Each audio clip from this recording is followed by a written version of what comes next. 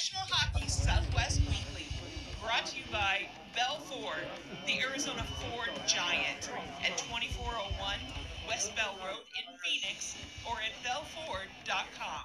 Verizon Wireless, this is 5G done right. By Jesse Ray's Barbecue in Las Vegas. Pick up any of our award-winning sauces on the way home tomorrow night at 5611 South Valley View Boulevard in Las Vegas. The D Las Vegas Resort and Casino, home of Bar Canada, a north of the border home, Las Vegas style. Roger Klein's Cancion Tequila, ultra smooth, Arizona owned. Behind the mask, whether on the ice or in line, we are the Valley headquarters for all of your hockey needs. By M-Drive, the presenting partner of What Drives You? M-Drive, for energy, stamina, recovery. And by Summer Skates. Get your personalized shower shoes and koozies at IcetimeHockeySW.com/partners and click on the Summer Skates banner. Professional Hockey Southwest Weekly, presented by the D Las Vegas Resort and Casino, is part of the IcetimeHockeySW.com network. Here are your hosts, Scott Strandy.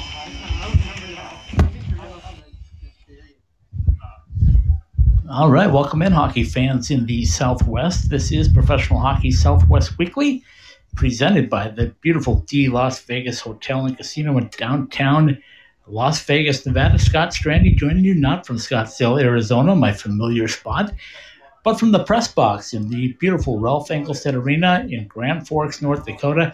We just watched the first semifinal game of the NCHC championship, the frozen face-off, if you will, completed. I know this is professional hockey, folks, but there are some professional players that are going to be coming out of the college ranks soon. So a lot of fun to watch it, a lot of fun to see the competition in probably the best conference in college hockey, the NCHC. So we're talking professional hockey tonight. I got a great guest. As I said, it's NCHC week from Grand Forks, so why not bring a North Dakota native in and bring in Mike Peluso tonight? We're going to introduce him here in just a few minutes.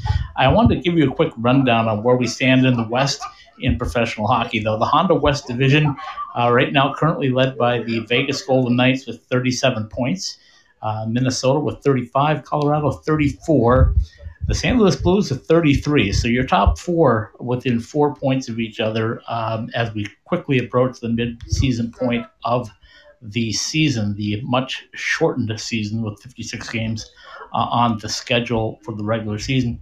The bottom four, Los Angeles with 28, Arizona with 28, San Jose with 25, and Anaheim with 22. So a very well-balanced Honda West division. You look at what's happened so far, and you see that the difference being, I think, goaltending. And you look at the Vegas Golden Knights, and they've done a fantastic job getting through the Robin Lehner injury. Robin at practice today. More than likely will play. I don't know if he's starting. I think Marc-Andre will be the starter tonight, but Robin seems to be back in conditioned shape and ready to go, so we're happy for that. Also, the AHL teams in the West are playing very well as well as we get into the American Hockey League. The Henderson Silver Knights continuing their unbelievable start for the fastest team in AHL history to get to 10 wins. They hold their spot at the top of the league standings in the West. And give me 1 second here, folks, as I do this live. Henderson Silver Knights with 22 points, and again, a winning percentage of .846. Bakersfield is a team that's come on strong lately with 16 points and a .615 winning percentage. And then the Barracuda snuck up the line as well with a .542 winning percentage and 13 points, followed by the San Diego Gulls with 18 points and a .500 winning percentage. The Tucson Roadrunners at .500 as well and 12 points. And the Colorado Eagles in at a .417 winning percentage and 10 points. The Ontario Reign with 8 points and a .267 winning percentage round out the Pacific Division.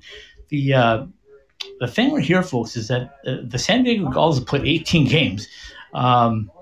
You look at the other teams, the Tucson, Colorado, with 12, and San Jose with 12 games due to the COVID protocols and the snowstorm in Texas and all the different things that they encountered. So a lot of games in hand for the teams that are chasing the San Diego Gulls, you would think, with their 18 points. But Henderson, 11-2-0, just continues to shock all of the American Hockey League and certainly the Pacific Division. So we look forward to getting some more coverage for you on that. With this week concluding, tomorrow night there'll be a championship game here in Grand Forks with the St. Cloud State Huskies already securing their spot in the title game. Denver and North Dakota will go here in about 2 hours, and we'll have that one for you as well as we will be parked right here in the center ice and keep an eye on things that are going on here in college hockey as well as professional hockey.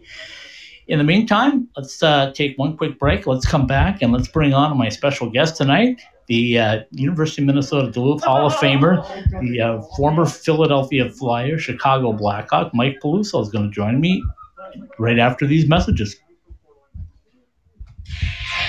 Hi, this is Derek Stevens. Download your new sports betting app with Circus Sports. Get 24/7 access to a dynamic sports betting menu, including props, futures, cross-sport parlays, in-game wagering, and more. Sign up for the mobile wagering app at circusports.com. Then visit one of our downtown Las Vegas sports books at the D or the Golden Gate to activate and fund your mobile wagering account. Learn more at circusports.com.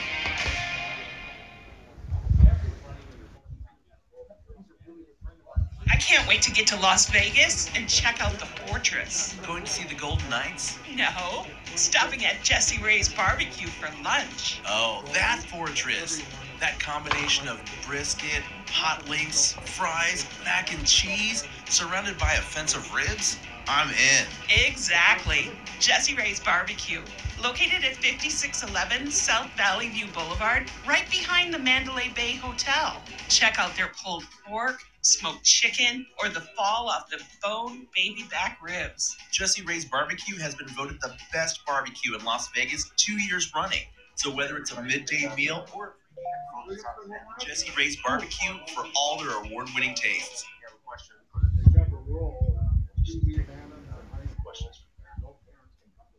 If you live in the Valley, you know that there is no shortage of great Mexican food. But if you want authentic taste with a fair price and relaxed atmosphere, then head to Burrito Express. From the breakfast burritos served all day to combination plates for lunch, Burrito Express delivers that homemade taste you would expect from your own kitchen. Try all of our authentic Mexican recipes at any of our 6 East Valley locations, from Scottsdale to Gilbert and all points in between. ASU alumni owned and operated since 1995. Go to burritoexpress.com and check out our menu or find a location to order for fast pickup or delivery. All right, we're back, folks. Professional Hockey Southwest Weekly. Scott Strandy joining you, not from Scottsdale, Arizona tonight, but from the beautiful Ralph Engelstad Arena, as we are between games here at the Frozen Faceoff for NCHA Hockey. It's my pleasure to bring on an old friend, an old Bulldog, an alum. Mike Peluso is joining me. So, Mike, how are you? I'm very well. How are you guys doing? I'm doing really well. This is my solo show Monday night, so you have to put up with me. But how are things for you going right now? You know, I usually get a break this time of year, where I get done ice fishing. I usually have like a week or two to kind of unwind and start all over. But this year with the crazy weather that we had, our ice kind of disappeared on us a little faster than we'd like. So now literally went from one day on the ice to the next day in the boat. So I guess the open water guiding seat is upon me. I'm not going to get any opportunity to take a breather here. But you know what? That's all right. Yeah, I can't argue that. Busy is always good. As you probably know, I am parked in the press box of Ralph Engelstad Arena and doing the shows here live this week. So it's a pleasure to be back in the great state of North Dakota, and the hospitality is good as always. A little disappointed today, though, Mike. Our Bulldogs succumbed to the St. Cloud State Huskies in a 3-2 game. Yeah, it's going to happen. It's a tough league. I mean, anybody can beat anybody at any given time, and it just makes for really good hockey, obviously. But they'll most likely get their bid into the NCAA, and we'll see what happens from there, I guess. Yeah, you never know, right? I mean, you just put it together. But before we get too deep in this, I want our listeners in the Southwest to be able to understand just who Mike Peluso is. So I announced that you're the 2015 Hall of Fame inductee for the Bulldogs, but tell everybody about your playing career and how things went for you on the ice. Well, as a kid growing up in North Dakota, Bismarck, North Dakota, which is considered the western portion of the state, it was very kind of a tough road to climb, so to speak. I mean, there was really not many kids that had come out of this neck of the woods to play hockey. So it's kind of a trendsetter, so to speak, as far as making my way, across the ranks and stuff. And I battled. I had a very good high school career out of Bismarck, and set the state scoring record my junior year, and felt I needed to try to, maybe expand my hockey horizons a little bit. And I ended up joining on with Mike Genzel down in Omaha, right? The Omaha Lancers. My senior year, actually, Mike Hastings was the assistant coach at that time too, and played there for 2 years. I had some opportunities to leave and go elsewhere, and I kind of held tight. And the Minnesota Duluth Bulldogs decided to take a chance on me, and lo and behold, I went there and started playing right away out of my freshman year. And I guess, as they say, the rest is history. Absolutely. Then you got a little chance to play in the NHL as well, so you got some experience there. Just tell the folks what that was like for the two storied franchises you played for in Philadelphia and Chicago. Well, strangely enough, Chicago was my favorite team as a kid growing up. So getting a chance to actually wear the jersey for them, my very first game ever, was pretty surreal, to be real honest with you. I mean, I'd been called up a couple other times and just never, ever, just something would happen. I wouldn't get to play. And finally I had an opportunity to play in Nashville, and got lucky. Jumped the boards, picked up the puck, and shot it, scored a goal in my first shift, first shot. And you think it's going to be easy after that. But, right. The tough thing that a lot of people probably don't understand is how, professional hockey is laid out. It's a business. You got a lot of guys that are on, high dollar contracts. They've been there for a long time. I was a guy that was, considered a skilled guy, that, maybe a goal scorer. Those guys don't move around very often. So in order for me to get my chance to play, I needed somebody to usually get hurt or something to happen. And certainly college kids weren't looked at in the same, eye that they're looked at today. I mean, college kids today are put, more into those roles right away, whereas when I was going through, it was more of a major junior look. They took a lot of the kids out of Canada that played in major juniors, and they were kind of the first ones to get the crack. So the landscape's changed, but I'm certainly proud of the fact that I persevered and battled my way to, don an NHL jersey. And, I had a great opportunity. I played a lot of games in the American Hockey League, probably, close to 400 there. And I think one of the more special things that I got an opportunity to do was play for Team USA in the World Championships in St. Petersburg, Russia. And that to me still is very high on my, list of hockey memories that I'm very fond of. Yeah, I can believe that for fact. What I do in the Southwest is cover college and professional hockey. And I jumped on board, Mike, because Arizona State started a college program, and I figured they might not get the coverage they deserved. And, of course, they didn't and don't, in my estimation anyway. But I also added American Hockey League action. And you talked about the number of games you played there. But when I cover American Hockey League, I think it might be some of the best hockey to watch, because there's so many guys trying to get to that next level, as you're well aware of. And the pricing is good, and the fans get so close to the action. I know in the Southwest, it's like, Tucson, Henderson, San Diego, Ontario. It's become a bus league. Talk a little bit about that, if you can, about the American Hockey League and the growth of it. The American Hockey League is very underrated. I think you hit it kind of right on the head. There's a lot of guys that play in that league that, should be playing in the NHL. And, kind of like I alluded to earlier, they just may not fall into that category within that organization to get an opportunity to play. So, it turns into a business. They're a piece of the puzzle, and, they'll be inserted, if need be. But you're right. Kids are battling each and every night to try and get that opportunity to get called up, and the pyramid gets pretty tight on the top. When you really look at it. And I had an argument with my dad actually the other day. We were talking about baseball and hockey, and And, and I don't know what the right answer is, but it was just kind of a fun argument. And he was saying, well, it's got to be really tough to make it into the Major League Baseball. And I said, well, I can't believe that NHL hockey could be any different. And he goes, well, there's, more people probably playing baseball. I said, I don't know. I mean, let's really break it down when you start looking overseas. I mean, hockey is absolutely huge overseas. I mean, to the point where that is their sport. And it's crazy the amount of people that are playing, and you know what? They all want to try to play in the same spot, and that's the NHL. Let's call a spade. So it gets tough. I mean, it's a real fun line there to make that next step, and that step is ginormous. I want to ask you about this season because I know you've seen what's happened with the pandemic and the way things have rolled, but I said many times over the last year that I'm so proud of hockey and the way they handled things because I thought they took the lead. I use one word, Mike, a lot. I say relevancy. And I think especially like in our club programs and NCAA programs and even up into the pro ranks is that you have to stay relevant, especially in a sport like hockey, because if you don't, you can lose your fan base quickly. Your thoughts on that?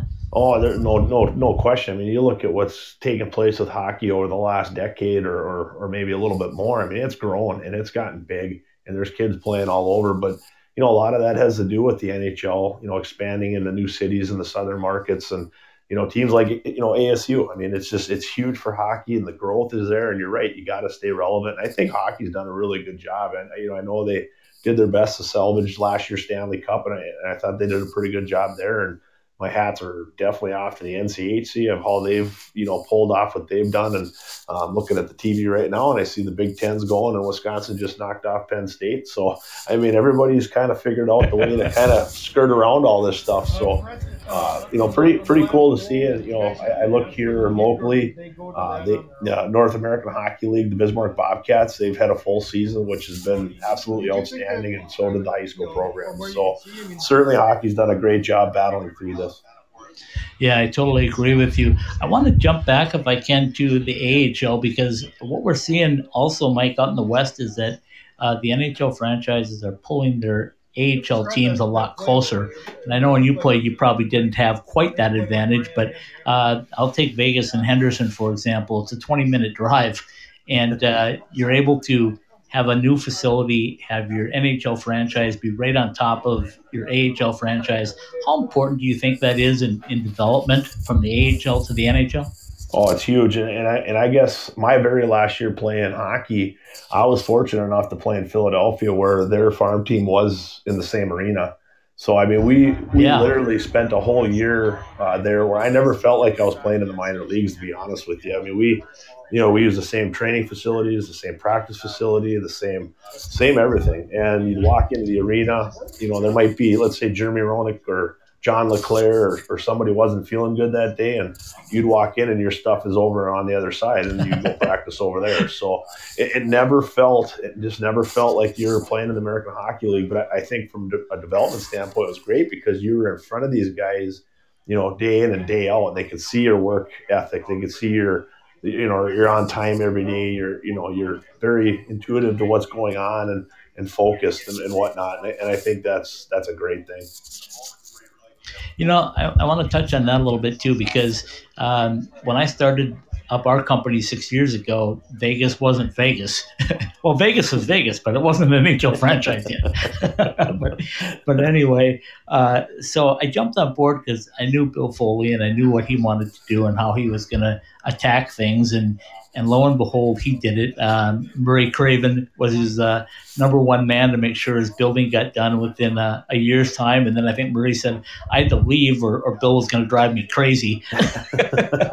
But anyway, so I watched the development in Vegas, and I think they're just like a model community because they've hockey community, because what they've done is they've added rinks, they've brought in young groups to play, the youth and high school.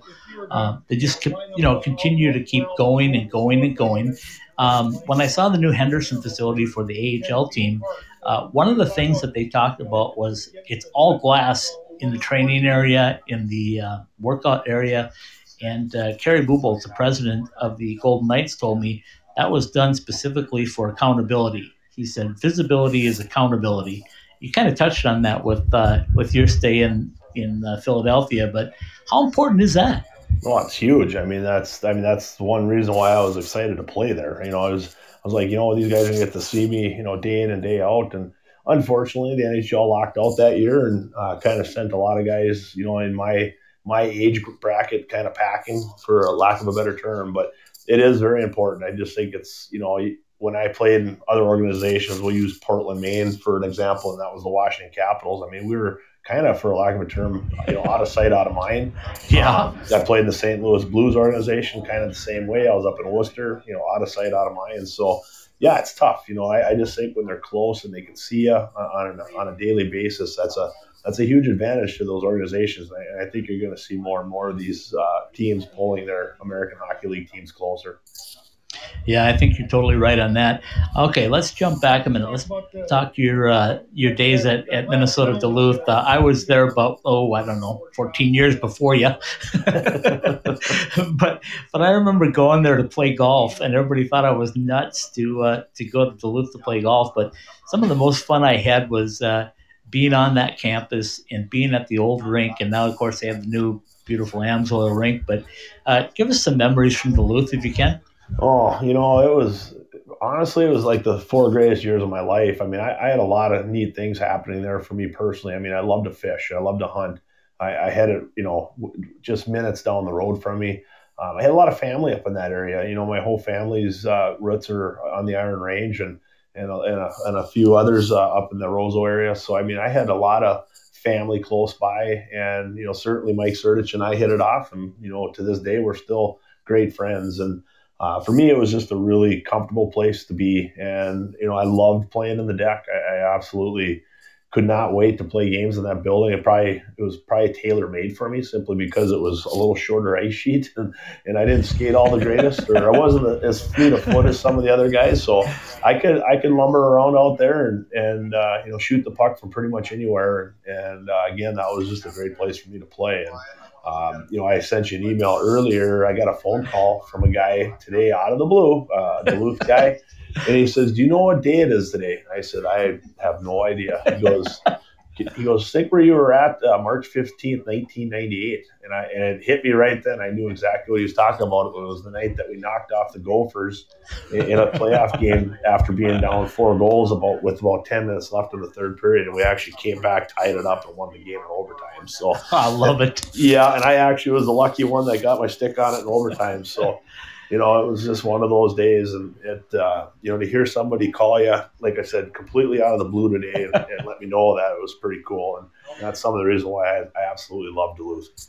Yeah, it was, I remember my 4 years there as well. It was so much fun to be there. On the golf side of things, we'd play until October, the first weekend of October, Mike, and then it would snow. And it was always a conference tournament. And it would be frozen, and you never knew whether you were going to get your fall season completed or not. It was incredible. And then you know what you did? You put the skates on, and you just started skating on the outdoor rinks, or you did whatever. But it's such a great community, and to watch what Scott Sandelin has done there is just unbelievable. Yeah, he has completely, resurrected that whole community as far as, hockey goes. And it didn't hurt, that he ended up with a beautiful rink to help him along. But that comes with saying with the program that you're sitting in one of the greatest arenas in the world, and that's just the nature of the game these days. If you don't have the facilities to recruit these kids, you're gonna struggle. And Duluth saw that, Duluth's a hockey community, and jumped on that. And the Amsoil is a great arena. Now, personally, would I rather play in the Amsoil or the deck? I take the deck's atmosphere any day of the week. But I'll tell you what, when you go downstairs and get to see what those kids get to use each and every day, it for a lack of a better term, once again, I know I use that a lot, it kind of pisses me off, because you know what, that would have been unbelievable to have that, and we just didn't. Our workout facility consisted of one stationary bike, a can with some concrete in it, and a rope tied to a pole, and you roll it for your wrists, and maybe a dumbbell or two, and that was it. So I love it. Yeah. I love it. Well, let me tell you, when I got to Arizona State and I sat down with Coach Powers 6 years ago in his office, but they were just announcing that they were going to become an NCAA team. I'm at Oceanside Ice Arena, right? It seats 900 if you're lucky. Yeah. The players will come by and slap the top of the roof with their sticks. The press box sits about 2.5 feet above the players' bench. My seat is right underneath a rafter.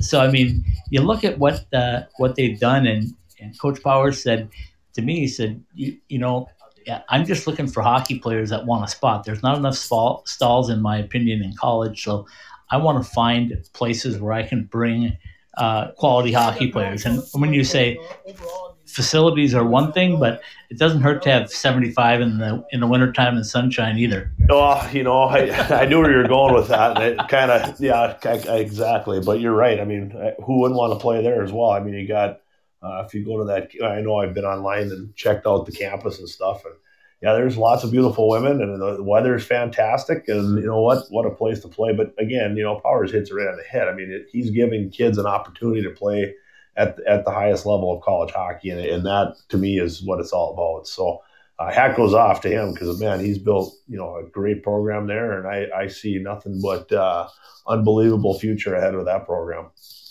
Okay, so let me follow that up by saying that the footings are in the ground now for the new building that's going to go up there, about 6,000 seats or something like that, right on campus.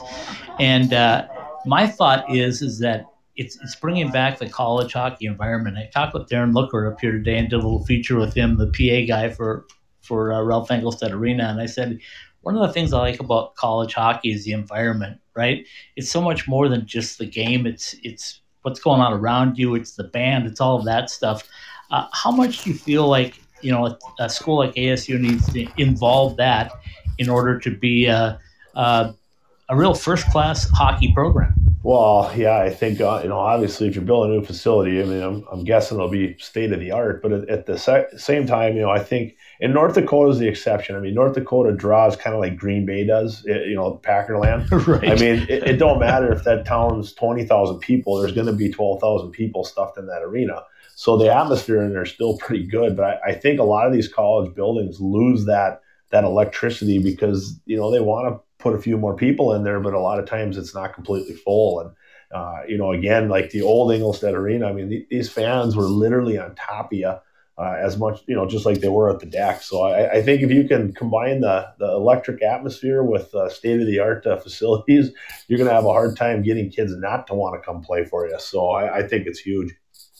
You know, I know you remember back to the days of Michigan Tech and how difficult it was to play in places like that, and the old Mariucci and different places. But how important is resurrecting that? I think we talked a little bit about it just now, and I think you answered it pretty well. But I just think that college environment has to involve a pep band. It has to involve student sections that are rabid, if you will, if you want to succeed. Oh, no question. And I think, you know, one thing at North Dakota is when they pack this building, right now it's about 2,700 fans, but when it's packed, I mean, it's an environment, isn't it? Oh, it's insane. You know, and half that one whole side is all students, and they're just going, you know, crazy. And, you know, again, the band's rocking, and, you know, that place is electric. There's no doubt about it. Is it as electric as the old Engelstad? Probably not, but at the same time, they can still do it pretty well, you know. But I think that's all got to be built into whatever you're trying to sell. And, you know, I look at out here in Bismarck, you know, we've got an ACHA team with the Bismarck University of Mary. And, right. You know, they're trying to build a program. They're going to have the national tournament here this year, but, you know, they're not playing in their own rink. You know, they play over Mandan, but I think at some point in time, if they want to make a jump or what have you, they got to build an arena, kind of like what you're talking about, something that you can, you know, maybe it's 4,500, 5,000 fans, whatnot, and just make it electric.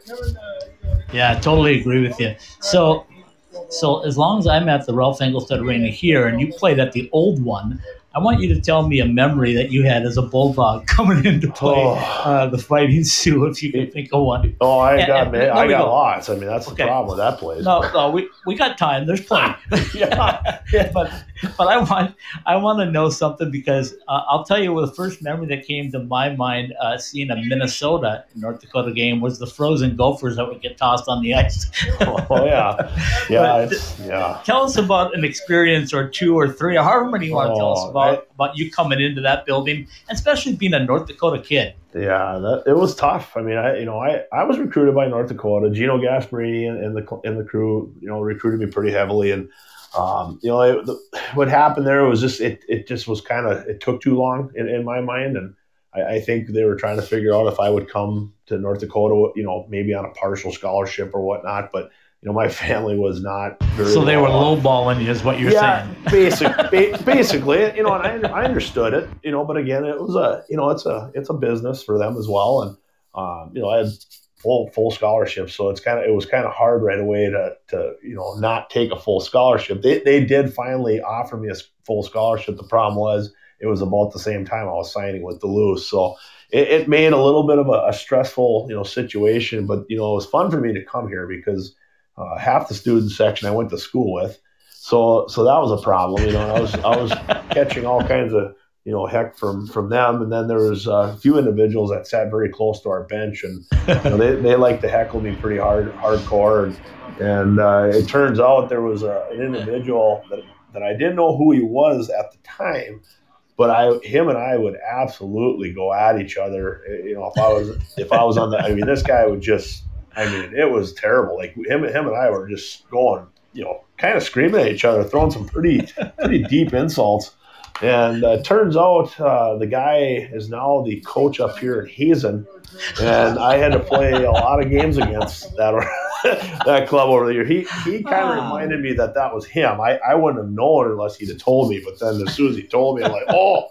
Yeah, I can't repeat it on air what I had said back to him, so we'll just leave it at that. But there was just so many of those stories where I caught hell for leaving. I guess that would be the best way of putting it. And it was funny. I ran across Dean Blaze. Played with him in that Team USA over in St. Petersburg, Russia, and he was pretty adamant that if he had been coach there, that there was no way in heck I was ever getting out of the state of North Dakota. So, it's funny. And I got a lot of good friends from that team. It's just crazy how the hockey world goes. I fished with many of them. I've just played hockey with them down the road, whatever. It's funny how it all works, but it was always great times when I'd go there. I couldn't wait to play there, and when we had a Hall of Fame induction thing, they had put my career stats up on the board against all the WCHA teams, especially. Sure. North Dakota and Minnesota were the ones I put the most points up against, and I'm guessing there was a reason behind that. So it was fun. I used to get so excited to play those guys, and I couldn't wait, and it made it that much more enjoyable. Okay, so I want to ask you this. When we talk about recruiting and things like that, we had Pat Micheletti on our college show a couple of different times, and one of the things we always joke about with him is that Mike Surdich never really recruited him, and we asked him why. He said, well, Mike came up to him, I think his senior year, the start of his senior year, and he said, we're not even going to try to recruit you because we know you're a Minnesota guy and you're going to go to Minnesota. He said, so we didn't even give it a shot. Right. And Pat said, I was kind of hurt by that because he said, I might have considered it. Yeah, there's a lot of that goes on.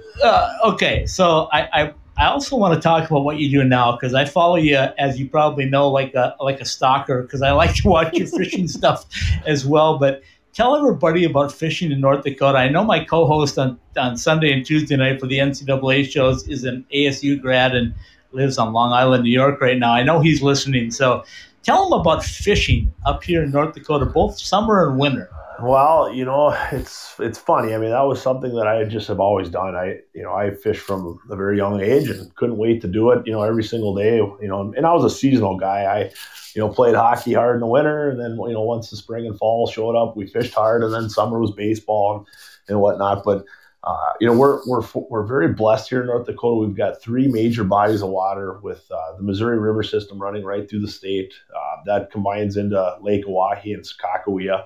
And then we've also got Devil's Lake. So, I mean, we're kind of in a mecca of major bodies of water that are, world class. In fact, just 2 days ago, the North Dakota State Walleye Record was caught, literally about a block from my boat when we were out there the other day. It was a little over 16 pounds. So, oh my goodness. Yeah, that was pretty exciting. And I'll be honest with you, I think it's going to get broke again yet this spring. I think there's a couple bigger ones out there, so it'll be interesting to see if somebody does clip that.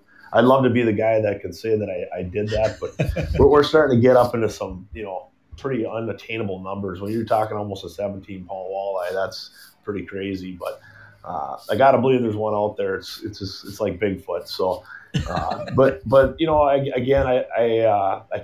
I took guiding on full time here 2 years ago. I stepped down from coaching. I coached both the Bismarck High hockey team for 11 years, and then I was also assistant coach with the North American Hockey Bismarck Bobcats.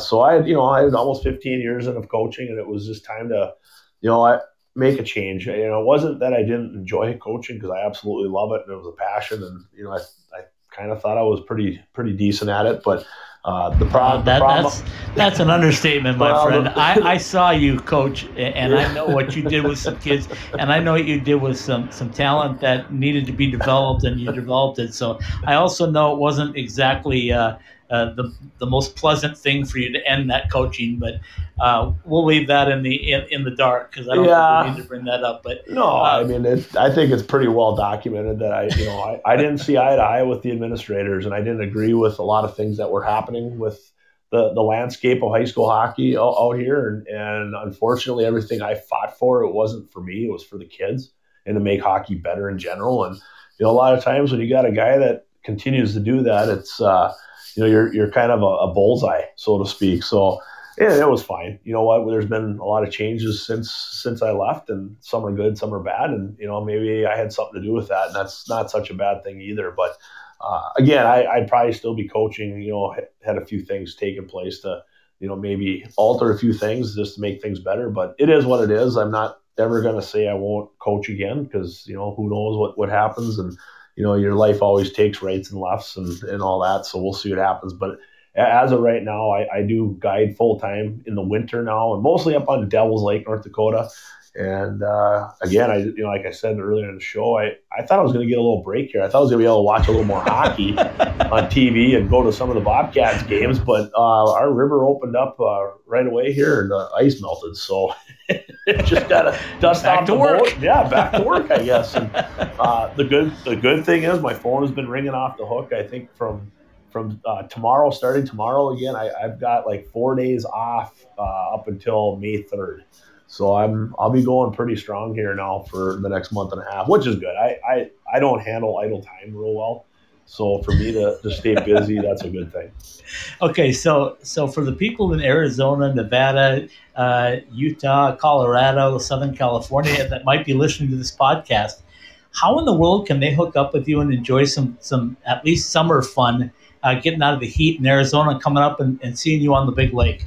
It's I'm fairly accessible. I got a website, MikePeluso.outdoors.com, and then I've got my Facebook pages, both my personal one and then Mike Peluso Outdoors and Guide Service. And boy, I tell you, I get people coming out of the woodwork. It's pretty cool, and it's something I really enjoy. And give you a little side story. I had a group call me here this winter, and I noticed it was a Duluth number and didn't put much together, just kind of, excited to get you guys out here. And lo and behold, it turned out to be the old PA announcer at the deck for the UMD Bulldog game. So are you kidding me? No, I was able to get him to go, "Here's your UMD scoring," and he did it. I'll tell you what, it absolutely made my hair stand up on the back of my neck.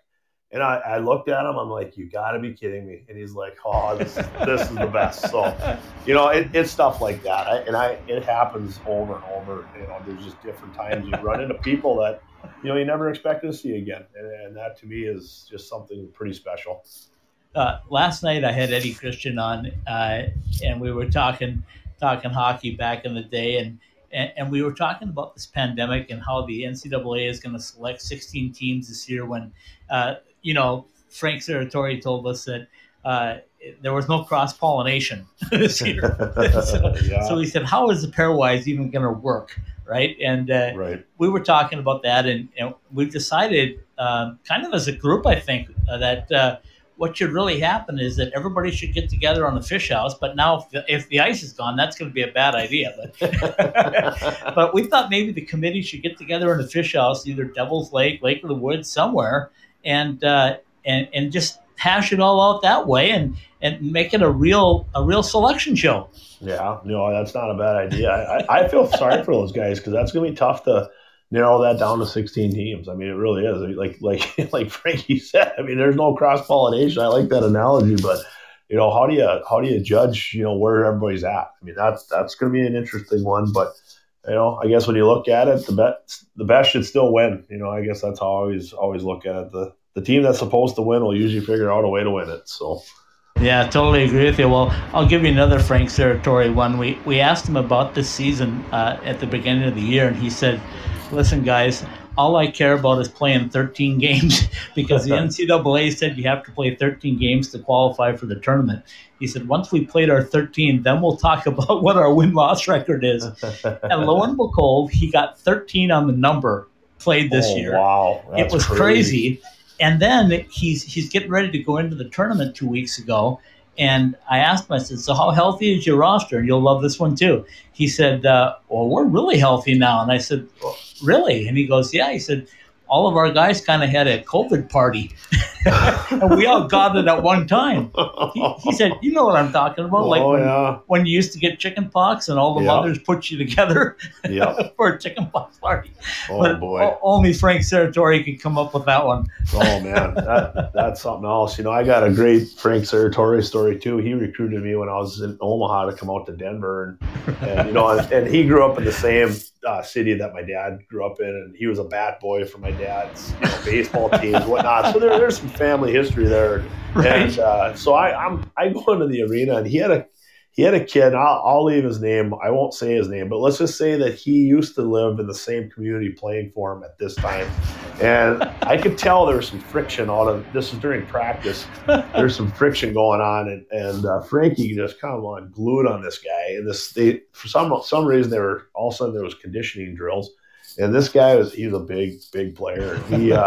He's doing sideboards. And I think the very last sideboard that he had to do, he decided to lunge into the glass, kind of like hey, F you, Frankie. And the glass gave out, and the guy went through the glass into the bleachers, and Frankie come uncorked again, and all heck broke loose again.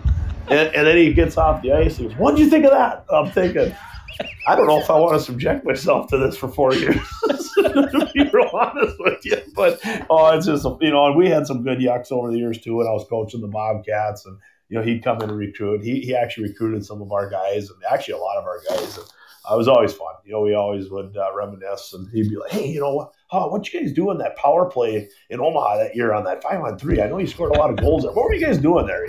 These guys are, they're sponges. They don't care where they're getting their information. They'll get it any which way they can. And that, that's why they are where they're at. And it's so awesome to say that I've had a few pretty funny moments with that guy. Well, now I got one for you because his sons, at least one, maybe both, came to play for the Bobcats right after the Bobcats became a franchise, I think. Yep. And I was covering them when I was up here for the 4 or 5 years that my mother-in-law was ill. And when I was covering them, all of a sudden he figured out that somebody was there frequently, and I would get these crazy messages from Frank all winter long about how was this, how was that, and I'm going like, don't you have a life? Oh yeah. Sounds familiar. And right now, I told him the other day as I was driving up this way, I spent 4 days in the Denver area, and I sent him a text message. I said, hey, I'm driving past the Air Force Academy, and I forgot to tell you good luck against Bentley. And it took him like 30 seconds to respond. And he goes, drive safely and wave at the Academy when you go by. What a beauty. I almost drove off the road. I was laughing because I'm going like, seriously, man, you got a hockey game coming up, and you're texting back me 30 seconds after I send you a message. No. He's a piece of work. He's awesome. I think we determined through Micheletti and Jess Myers that he should be called the hockey czar of college hockey. Yeah, that'd be a good title for him. Yes, it would.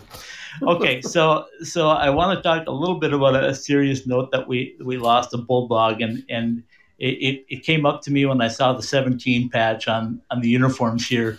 Mark Pavlich struggled, to say the least, after all of his success. But as a former Bulldog, and you know what Baugh Harrington and Mark and all those guys meant to the program, memories of Mark that you can throw out there besides the gold medal? Oh yeah, absolutely. I mean, obviously, his pictures are all over the place in the locker rooms, and I'd heard different stories. You don't know which ones are true and which ones are not. And Coach Surdich and I used to have. He was drinking coffee. I was drinking water, but we used to have really? Yeah, Surdy drinking coffee. Yeah, exactly. And that was before I got into coffee. But anyway, I'd go into his office pretty much on a daily basis, and we just, all my teammates thought we were in there talking hockey, and I was in there kissing butt to get on the power play. But at the end of the day, we were talking fishing, and that's the true story of it. And he told me the story one time that he had. You've probably heard the story. There's actually two Pavlich stories that stick on my mind. The first one was he had wounded a partridge, and he had smuggled it into the arena and put it in one of the teammates' lockers. And when the guy opened the locker, the partridge flew out and scared the crap out of him and whatnot. And the other one was they had the president, I don't know who would have been at that time, that was visiting Duluth. And Mark Pavlich was out hunting that day, and they had practice. I think they were practicing in the other arena at that time, so they were supposed to park somewhere else. Well, the whole deck area was cased off with Secret Service and everything else, but they were letting the players park in the back. Well, Mark didn't think anything of it. He had to take a shotgun and put it in the trunk of his car. Well, the minute he pulled that gun out to put in the trunk of his car, I guess the Secret Service had him pinned to the ground in about 2.2 seconds, and certainly didn't know where he was for practice. And that's what happened. So they figured out a way to, and it's something along those lines. I know it's not word for word, but it's very close. But again, walking in the arena, I always saw, knew him from obviously the 80 Olympics, but then to know that you're playing in the same college program that he played in was pretty special. And, John Harrington, he was another one. Used to kind of run across him quite a bit when I was coaching. And, again, the Duluth connection was always special. And it's sad. It's just one of those deals. And, I always kind of envied Mark that, he was able to kind of live out on his own and just kind of wanted to be left alone. And, there's something to be said for that as well. And, something that I admired of him. Yeah, I understand completely on that. And I had heard the partridge story. I hadn't heard the Secret Service one, but you'll have to ask if you ever run across Surdy again. You'll have to ask him about that because he can tell it a heck of a lot better than I can. But I know that did happen, something along those lines. So. Yeah, that does not surprise me in the least. Okay, so let's kind of wrap things up. And thanks so much for coming on. I really appreciate it. It really makes the week for me to be able to visit some old friends as I'm up here. But just the development of college hockey right now, as you look at it, I mean, the players, like you said, are getting faster, more skilled. They're going into the NHL. How did that happen? Well, I think a lot of it is kids have shifted their attention to want to play college hockey. So you're seeing more kids that may have taken the major junior route now, deciding, maybe I'll go play a couple years at North Dakota or a couple years at Denver or wherever. And so certainly you're getting, some high-end recruits coming into the league. And, I think equipment, I think that's had a huge factor in, these kids all being able to skate like they do and shoot the puck like they do. I mean, back in the early days, I mean, if you could shoot the puck, that was a talent. And today everybody can shoot the puck. So I think there's certain things, that have leveled off that way. But, kids train pretty hard now. They're goal oriented. A lot of them are one sport athletes, which personally I don't agree with, but that's the route it's gone. And again, I mean, if I'd have come out of college hockey putting up the points I did today, I'd have been signing multi-million-dollar contract coming out of college. But that's just the way it is. And landscape has changed. I think the programs have all progressed as well with their training facilities. And again, we talked to buildings, and everybody's got the best of the best. And why wouldn't a kid want to go there and basically work out for 4 years to have a chance to play in the NHL? And that's what a lot of kids are doing. Yeah, I get it. When we had Eddie on last night, he said, I'm going to tell you something right up front. He said, you probably already know this, but he said, students didn't come, or let me rephrase this. Hockey players didn't come to the University of North Dakota to go to school. They came to play hockey. Exactly. I know it sounds bad. I mean, a lot of these guys do take their schooling seriously, but let's be honest, most of those guys are there, for one reason only, and that is to move on and play in the NHL. So it's just a stepping stone. School is certainly an important part. They got to get their grades to continue to play. So they still got to do the work. There's no doubt about that. But at the end of the day, why would a kid really want to go to a certain program? Well, they're going to look at everything that it has to offer and decide if that's the place for them to go. And like I said, they're basically going there to develop for 4 years to get ready to play at the next level. Well, I appreciate your time. I'm going to end it by saying this, is that every time I see one of your pictures on your Facebook page of a big walleye, I start salivating because I love walleye.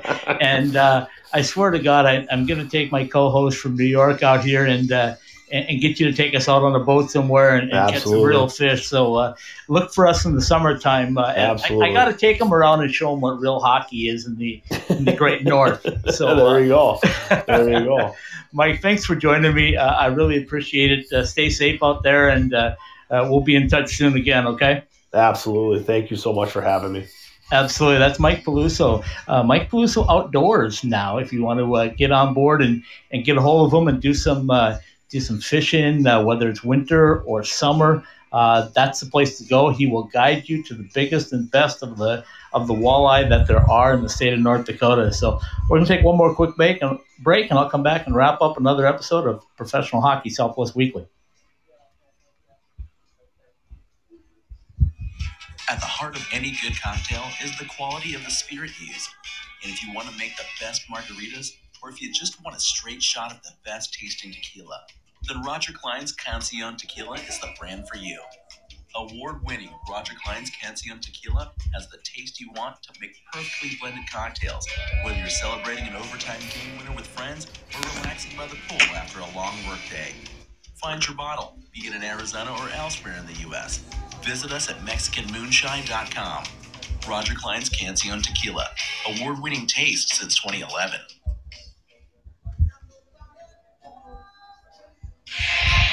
Hi, this is Derek Stevens. Download your new sports betting app with Circus Sports. Get 24/7 access to a dynamic sports betting menu, including props, futures, cross-sport parlays, in-game wagering, and more. Sign up for the mobile wagering app at circusports.com. Then visit one of our downtown Las Vegas sportsbooks at the D or the Golden Gate to activate and fund your mobile wagering account. Learn more at circusports.com. All right, we're back. Scott Strandy with you, not from my familiar perch in Scottsdale, Arizona, but from the perch high atop the Ralph Engelstad Arena here in Grand Forks, North Dakota. Professional Hockey Southwest Weekly continues as we talked a little bit more about our AHL teams. The Henderson Silver Knights, like I said, have just been off to an unbelievable start.